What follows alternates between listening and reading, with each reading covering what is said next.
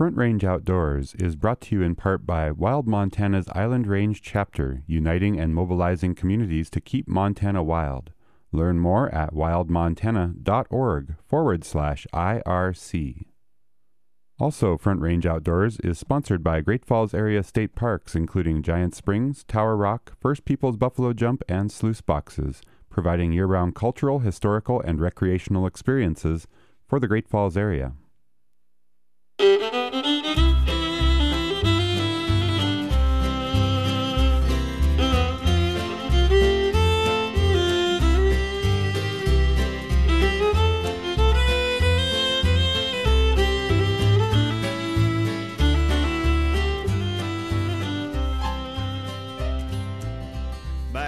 Saddle again. Good afternoon and welcome to Front Range Outdoors on KGPR Great Falls. This is Amy Grisak. I am flying solo again today. Marty Bannon is off on other adventures. But today we are speaking with Rick Hoeninghausen, who is the Director of Sales and Marketing for Yellowstone National Park Lodges, which is with the Xanterra Travel Collection. So thank you so much, Rick, for spending some time with us today. The pleasure is all mine. I look forward to talking with you. Well, we've talked off and on throughout this year about various topics, but definitely one thing that really caught my attention, and of course as we're into December here, is all of the winter opportunities in Yellowstone. But even before we get there, I wanted to talk to you about your experience with the park, because you have been on the concession side and working in Yellowstone for quite a few years, haven't you? How did you get started? Yes, I have been here quite some time. I actually started here as a seasonal after college in 1980, and I came out from Syracuse, New York, on a Greyhound bus. Not that that matters, but it shows you how important it was for me to get out here. And after one summer, I decided I got to figure out a way to make this a longer-term opportunity. Wow. And so I actually ended up working 3 summers, 80, 81, and 2. I'd go back to Syracuse to find a job to hold it together just so I could come back here to Yellowstone in the summer. And I remember my dad scratching his head, how's that college degree working for you? Because at that time it was a seasonal job, and I was working in the laundry. So I'm sure he had some questions. I bet. But they ended up coming out and visiting me and seeing what this place is all about, and then they understood that's good. Exactly what the appeal was and why this was a good idea. And I've been very fortunate from there to end up, through this company actually, ended up working in the Everglades National Park for this company in 84 through 88, and then came back out here as the assistant director through early 90, and I did go away for a while, but came back in this particular job in 98 as the sales and marketing director. So when you add it all up, it's a little over there's some over 30 years. Excellent. That I've had. Some of it was Everglades, but the vast majority of it was here in Yellowstone National Park. I met my wife here. I raised 2 daughters here who are now older and moved on. So I've been very fortunate. This has been far more than a job. It's definitely been a wonderful life as well. That's excellent. And the beginning of your time out here, you were working with, or for Mike Francis, weren't you? For Mike Francis, yes. He was, in fact, that's the laundry connection. He was my first boss. And I couldn't have done any better because he's obviously very familiar, very involved with the park, and he's a photographer, and I got to spend time not only admiring his work but learning from him about Yellowstone and the park as a whole. And, of course, he's a wildlife photographer, and he used to be very involved with photography of bears. So yes. It's just invaluable, the things I learned and how my experience was enhanced by my time, and still is today, by my time with Mike Francis. And he is a Great Falls boy, of course. He grew up here in town. Yes, he is. Yep. And I've known Mike for 30-some years, and we're actually working on Volume 2 of the Found Photos of Yellowstone. So. Well, and every once in a while he comes here and visits, and he'll oftentimes stay at the house. Excellent. And I'm not a huge collector, but I got a few things. And so he's done some photography of some of our mementos from over the years. Oh, good. And so at some point, perhaps some things will find their way into his books. But right. Whether or not they do, I have his and your books, and I'm very happy that I do. In fact, when we have people visiting, I truly do set them out on the coffee table, and inevitably the conversation starts to end because they're focused on those works. Oh, that's thank very you good. both for that and all you've done for my visitors. Oh, hey, no problem. Thank you. Thank you for doing that. Well, excellent. Well, let's talk about Yellowstone in the winter. So any of our listeners who have visited Yellowstone in the summer, they're going to experience something very, very different when the snow is on the ground, aren't they? They are definitely going to.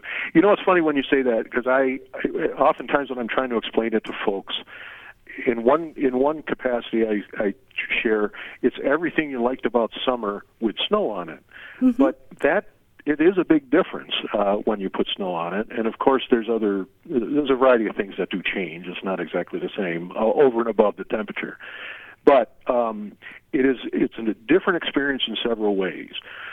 Start with the obvious. There's 2 hotels open in the winter. It's about 230 rooms. When all the hotels are open in the summer, it's about 2,300 rooms. Wow.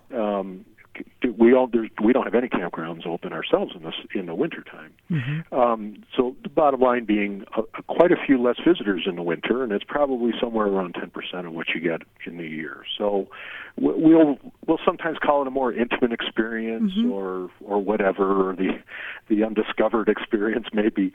But bottom line, it's a smaller group of people in the park, and for some people that's very appealing. But at the same time, things change because there's snow on them, and wildlife behavior and the opportunity to watch wildlife, which is a huge thing here, changes in the winter. Imagine, if you're here in the summer and all the geysers, you see the geysers in the hot springs, and they're beautiful and quite captivating. In the winter, I think, I don't want to overuse the term magical, but that's what it is. You've got the colder temperatures, you've got the hot springs, you've got steam, you've got hot water flying up out of the ground. Mm. And in geyser basins, that can create some incredibly fascinating snowscapes as well. And, the term ghost tree is used a lot. There's different kinds of frost and that forms on trees and on anything standing. And so it can be a very amazing micro experience from the standpoint of looking at crystals, ice crystals and such, or maybe ice fog, or watching snow form after a geyser erupts and floating to the ground, to going out to a place like Omar Valley, where the northern range of the park, where it seems a little bit easier to watch wolves, and they're very good over the snow. And so while the temperatures may be down, you still see a fair amount of people out in Lamar Valley standing there for hours and hours at a time with their spotting scopes, watching the wildlife operate in winter. Bison in the winter, their big old heads and their bodies are built for moving snow. You see things like that happen, and you kind of start to get a handle for how the year-round process works in the park as well. I saw them in the summer. Now I see how they operate in the winter. And it's typically winter visitors are folks who have already been here in summer. Mm. So you also have that kind of a level of a visitor that is not brand new, understands, is definitely making a commitment to come here. So they may be more appreciative of the park along those lines, and it's nice to see that too. That there are people who have already developed a bit of a connection to Yellowstone, and now they want to see it in the winter season. And even our employee base, most of our employees, it's a much smaller staff. They're all people who have worked here before. Okay. So they're brand new folks. In many cases, they're not brand new folks. In many cases, they're people who have been entry-level positions or supervisors, I should say, and managers in the summer. Then they come in here in the winter, and they may take some entry-level jobs because they want to be here year-round, but they bring that extra level of expertise and enthusiasm to the table. And all of that, I think, collectively contributes, and more, certainly more than that, to a really special winter experience. And I don't know that I've ever met anybody who's been here in winter who went away and said they weren't happy that they did. I bet. I think it just further enhances and amplifies how they feel about this special place. Well, I think one of the stark differences about visiting Yellowstone the winter, too, is the transportation options. So with Mammoth, you can drive to that, correct? You can drive into the park at yes. Mammoth? Yes. Yes, you're from the northern entrance, yes. and you can drive out to the out into Lamar Valley, that northern range area, all the way out to Cook City. Okay. And the northeast entrance. So, yep, you can do that with your car, and that's nice. Or you can take, guided tours like we offer summer and winter, and go with people who know what's going on out there, know what's being seen. If there's recent wolf sightings, they know where to go. True. They have the scopes, maybe, or the binoculars. Well, and you get to ride in. Go ahead. You get to ride in some of those cool snow coaches too. When you go into the park over snow, yeah. So you drive yourself into Mammoth, and then if you want to go south to the Grand Canyon or to Old Faithful or to the Yellowstone Lake or any other part of the park south of here, and I'm in Mammoth, then you're in the snow coaches. Yeah, and that's cool because, again, they're guided. They've got drivers. You're learning as you go. They're comfortable. And so you can spend your time, which I always appreciate. I tend to be one who drives more than is a passenger. I like the fact that I don't have to drive. Yes. I can totally focus on looking at what's going on around me. And I mentioned one other thing, if I might, about the trip into Lamar Valley when you're in your own vehicle. Wolf watchers and wildlife watchers are all very, very good about sharing their spotting scopes or whatever, their experience with people. If you're courteous and thoughtful as you approach a turnout where there's a lot of people maybe on scopes, and I don't know that I've ever been turned away if I didn't have my own scope. Where people say, "Hey, I'm watching the wolves right now. You want to take a look?" Oh, I'd love to. There's a community that kind of happens among strangers in the park year-round, but certainly in the summer, in the winter, when there's so much focus on wolves and such. I don't think that gets enough credit, that the opportunity to meet people and share that experience. No, I think you're right. I think there is a certain level of camaraderie there because it's such a magical experience to watch the that you want to involve everybody around you. Plus, I think if it is their first time here, they're blown away. Yeah. At that that enthusiasm. I'm sorry, you were gonna say. Well, it's that enthusiasm, and I think it's just you want to include everybody. Totally. Yellowstone's a gentleman named Arthur Runte. Dr. Alfred Runte has written a bunch of books over the years about parks, and he's big on trains and all that too. Historian. And in several of his books, he refers to parks, and everybody thinks about the wildlife in Yellowstone or the geysers, but he made a big point about community, going back to when people used to travel on trains and stagecoaches, and then the meals in the hotels were big, group meals. You'd sit with people perhaps you hadn't known or just recently met. That community component in Yellowstone is something that, again, I think is not always thought much about. It's highly underrated. Mm-hmm. But just like I mentioned with looking at a scope or sitting in a lobby in the winter in a hotel, they're largely historic hotels with big lobbies and smaller rooms. It's all about the public spaces.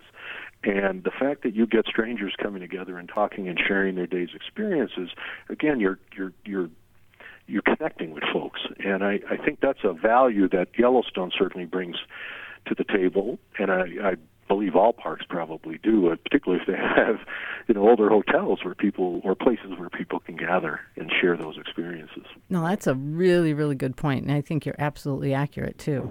That's great. And you talk about... Thank you, Dr. Runte. Yes, absolutely. Well, you talk about those historic hotels. So in Mammoth, it's Mammoth Hot Springs and the Cabins, and those open up, December 15th, I believe, this year? Yeah. Okay. They do. December 15th and the Old Faithful Snow Lodge the next day. Oh, excellent. Okay, until the first part of March, I believe. The 4th and the 3rd, I believe. I believe that's correct. Okay. If not, it's a day off. But what happens here is Mammoth opens first, as being right at the park entrance, and it closes last. That way, people come in here, they spend the night, and the next morning they can get on a snow coach or however they're traveling to Old Faithful and get down there the day that opens. And then when it comes time to close at the end of the winter season, and as you pointed out, it's a very short season, but it's an awful great season, but Folks will empty out the snow lodge. They'll snow coach out or snowmobile out if that's how they're traveling on one day, and then for the last night at Mammoth, and then we'll close after that. Now, with the Old Faithful Snow Lodge, a lot of people, of course, when they think Old Faithful, they think the iconic Old Faithful Inn. But what is the Snow Lodge like for people to stay there? Well, it's got a great history. There's way back when, prior to up until 1998, there was a former building there that was a cinder block, kind of a dormitory-style building with a small restaurant and such. The rooms did not have private bath. Very popular, though, and that was open in the winter. It was the original Old Faithful Snow Lodge. In fact, we used an employee dorm that had rooms with shared bath, like two rooms sharing a bath, for guests as well, so they could have that kind of an option. Oh. Highly popular, right down in the Old Faithful Geyser Basin. It was great. But in '98, we began construction on this brand new snow lodge, that would be modern, much more comfortable. But the cool thing about it is, it's about 134 rooms, so it's smaller than the inn. It's across a parking lot. You can see the inn from the snow lodge. And as I understand it, back then I was here, there was a debate about what the design should be like. Should it be a mini inn or should it be its own thing? Well, the final decision was to make it, as they described it, a late 20th century example of rustic park architecture, whereas Old Faithful Inn was in many ways the inspiration for rustic park architecture to start the century. So here we have the Snow Lodge. Instead of logs, it's pretty much heavy timbers. It's a lighter wood. It's a different kind of feel. Of course, it's newer rooms too, and newer facilities. But it's not as big. But some of the cool things that were carried over, there are definitely a lot of tributes to the Old Faithful Inn or inspirations that came from the inn. One kind of a funny one is that the first phase of the Snow Lodge was built. There's actually a shelf in the rooms that runs around, not all the way to the ceiling, but above your head. Mm-hmm. That serves no other purpose really than sort of decorative or a dust collector. Why is that? No one could figure out. But why it is because the old house rooms in the original Old Faithful Inn have that dust shelf for some reason. But yeah, it's for me that's fascinating stuff. Yes. And the housekeepers aren't too thrilled about it, but in fact, in Phase 2, they had their voice heard, and then the shelf isn't there in Phase 2 of the Snow Lodge. It was built over the course of 2 years. Oh, that's fascinating. Probably one of the coolest things I think about it is that the heavy timbers are all recycled. We have a big commitment to sustainability, and these heavy timbers, some of them, including the porte cochere out off the one end of the building, and where cars drive up and such and unload near the restaurant. And I believe some of the interior timbers came from a building that was ultimately dismantled called the Aloha Sawmill in Washington State. Oh, wow. Aloha Sawmill happened to be responsible for milling the shakes, I believe, and some of the lumber for the Old Faithful Inn. Oh, that's so neat. Isn't that amazing? Yes. And it's Big Timber Works is the name of the company. I don't know if I'm supposed to say any of that, but I don't work for them. But they happen to be in Big Sky, Montana, so it turns out they're not so far away, and they found these timbers, and they were part of the Snow Lodge, which is also the first and perhaps the last full-service hotel to be built in Yellowstone. It was the first since 1911. Oh, wow. So we built other things, but they weren't full-service hotels. They were other kinds of accommodations and things. So there's more features to it. I mean, there's a tribute to the iconic bear pit murals, those whimsical animals that you see in the Old Faithful Inn, and the etched glass between the bar and the restaurant, or there are actually examples of the original bear pit murals, which were carved in wood, in our Bear Paw Deli in the Old Faithful Inn. Well, in the Snow Lodge, there are a variety of features, furnishings and such, like chandeliers and other lighting fixtures and things, that also use whimsical animals in their design. And again, another kind of a tribute to the inn. So I think it was pretty wise on the part of the architects. They complemented certainly the Old Faithful Inn and all that it means to Yellowstone and other national parks. But they built a building, designed a building that has its own identity as well, and something we've been, certainly proud to be part of. I got to take a walk through when it was built. I was here and got to take a walk with the architect and around the Old Faithful Snow Lodge when we were doing the big opening.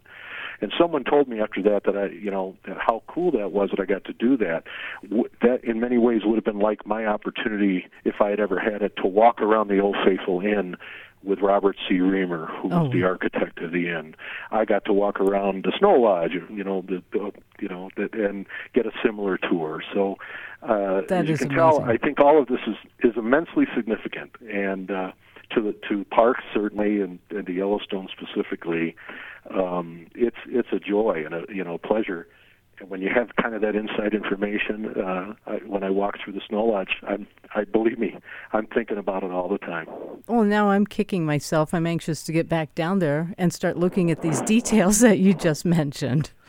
It's amazing. It's pretty fascinating, and many people probably overlook it. They don't think twice about it. They think, oh, this is nice. I like how they did it. But there's a little more to it. Exactly, yes. Well, the really cool thing, too, about whether you're staying at Mammoth or at Old Faithful Snow Lodge is you can use these as base camps for all sorts of adventures, can't you? With the cross-country skiing and also many of the tours that you have. So what are some of the options available?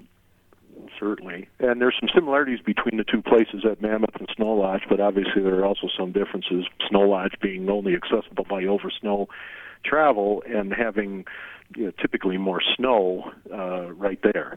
But we pride ourselves on our if you will, menu of tours and activities, ways to connect people to the park. Wildlife's a big one. So, we have wildlife tours of Mammoth that go out to that go out to Lamar Valley, as I mentioned earlier. And we have wildlife tours down at Old Faithful that go up to along the Madison River and that road out towards the west entrance, which can be really good for wildlife.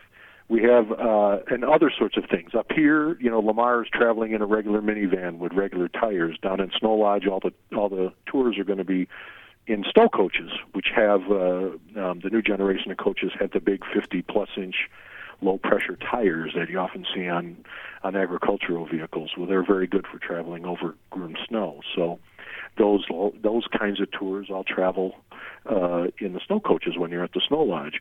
We can take you to the Grand Canyon of Yellowstone in winter. Wow. It's a full-day trip, whether you go from Mammoth or Snow Lodge, but it's beautiful along the way. You're traveling along those however many miles of roadway. It's about 50 from Mammoth, and I guess it's probably comparable, maybe a little longer from Snow Lodge, but you get to see the Grand Canyon of the Yellowstone, and that beautiful lower falls that so many people know about in the winter. Mm-hmm. It builds up a lot of ice. At certain times of day, you still get the beautiful rainbow formed by the spray that's coming off the falls, and a little dusting of snow on those golden canyons. It's gorgeous, and you can go out there just for sightseeing, or you can go out there and ski. We have a trip that goes out there, and you can bring your cross-country skis, and we'll do a little ski around the area before we head back. We do things over to the West Thumb Geyser Basin from Old Faithful as well. Snowshoe tours also. So in many ways, what you do in the winter, with the exception of snowshoeing or skiing, is a lot of what you can do in the summer. Our goal is to connect you to the park. So we have a variety of tours and activities with very knowledgeable, and most of them have been here for a long time, the guides. And they live in the park. They come back year after year. Mm-hmm. They go through an extensive training program to not only be able to provide you any information you want to know, but to make it fun and enjoyable. And if you just want to do it on your own, our ski shops, we can rent your skis, we can tune your skis, we can wax them, we can point you in the right direction. We've got the ski maps. You can join one of our guides. Our intent is to connect you to the park always, and that whole menu of tours and activities is scheduled or built around that. One other thing I mentioned, just kind of fun, we have ski rinks at both places, ice skating rinks at both places. So, and we have free skates. So, excellent. Up here in Mammoth, just off the what we call the rec hall, there's a nice ice skating rink. It's lit up at night. We've got some music going, and typically a big bonfire out there. Same thing at Old Faithful, just outside the snow lodge. Down there, we even have colored lights, even built into the ice, and the ice skates are there, and a bonfire. So, it's kind of fun. People go around and skate around a little bit, or just hang out by the fire with their hot chocolate or something like that, and enjoy the evening. And as you know, we're dark skies here. Yes, so I was going to bring that up. Night, we even have a tour that goes out at night called Steam Stars and Winter Soundscapes.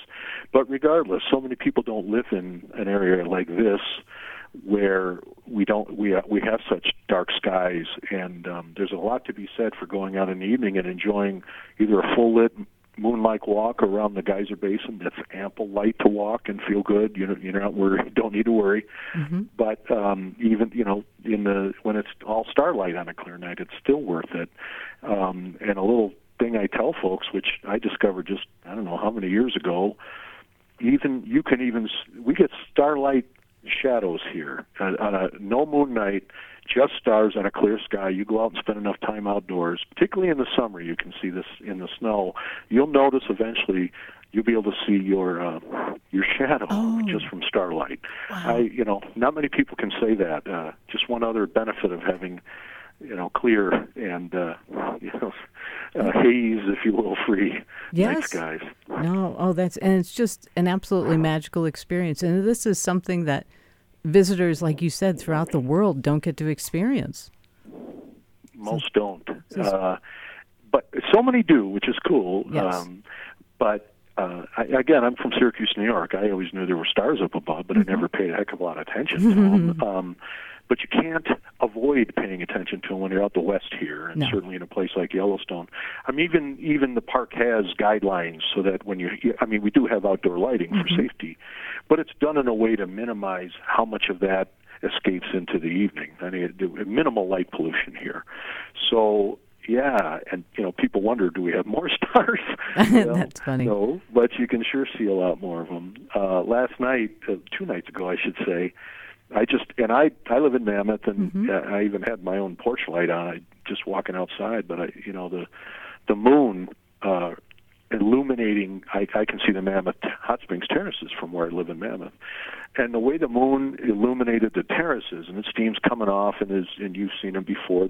Even some of the colors, while not vibrant, you could see. Oh, and moonlight has its own effect, as you know, on things. It's again, I don't want to overuse the term magical, but it's even otherworldly sometimes. Yes. And so, as cold as it was, I just stood out there for a while until I needed to warm up a little bit, just to look. Yes. And it's just, for me, it's fascinating, and it's captivating, and it makes me pinch myself as I get to live here. Oh, I bet. And it looks like, at least for the night sky viewers, 2024 is probably going to be a pretty good year for Northern Light events. The sun is really ramping up, so even though it's such a fickle creature, but there are going to be some good opportunities, I think, coming up this year.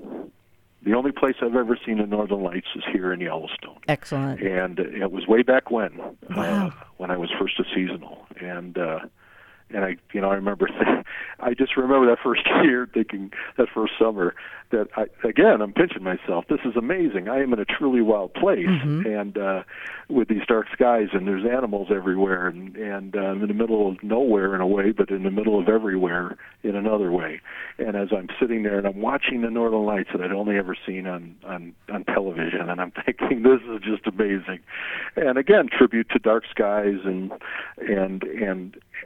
what goes along with that. We don't have that without a place like Yellowstone or other national parks. The fact that this place is set aside, the fact that it's managed like it is and protected like it is, assures that we'll always, no matter what happens outside the park, for the most part, we should always have these kinds of opportunities available to wherever you're from, internationally or domestically. So if you can tell why I'm so enthusiastic, I consider myself, just so fortunate to be in a place like this and represent a place like this, and to be able to take part in doing what I can to protect it and preserve it. Well, that is a great way to wrap this up, Rick. Our time flew by. We're just going to have to make another date to talk about summer because you covered winter so beautifully. I would welcome that. It's always nice talking to you and better seeing you, and yes. I appreciate all that you do on behalf of Yellowstone and with Mike Francis and others. There's some. Thank you for all you do as well. Well, thank you again. I also wanted to let listeners know that if they want to learn more about how to book a stay or anything else that's available in the park from Yellowstone National Park Lodges, you just go to their website, which is YellowstoneNationalParkLodges.com. Thank you. Well, I hope you have a wonderful day, and to you and all your listeners, happy holidays. Oh, thank you, Rick. Have a great weekend. All righty. Take care. Bye-bye. Bye-bye.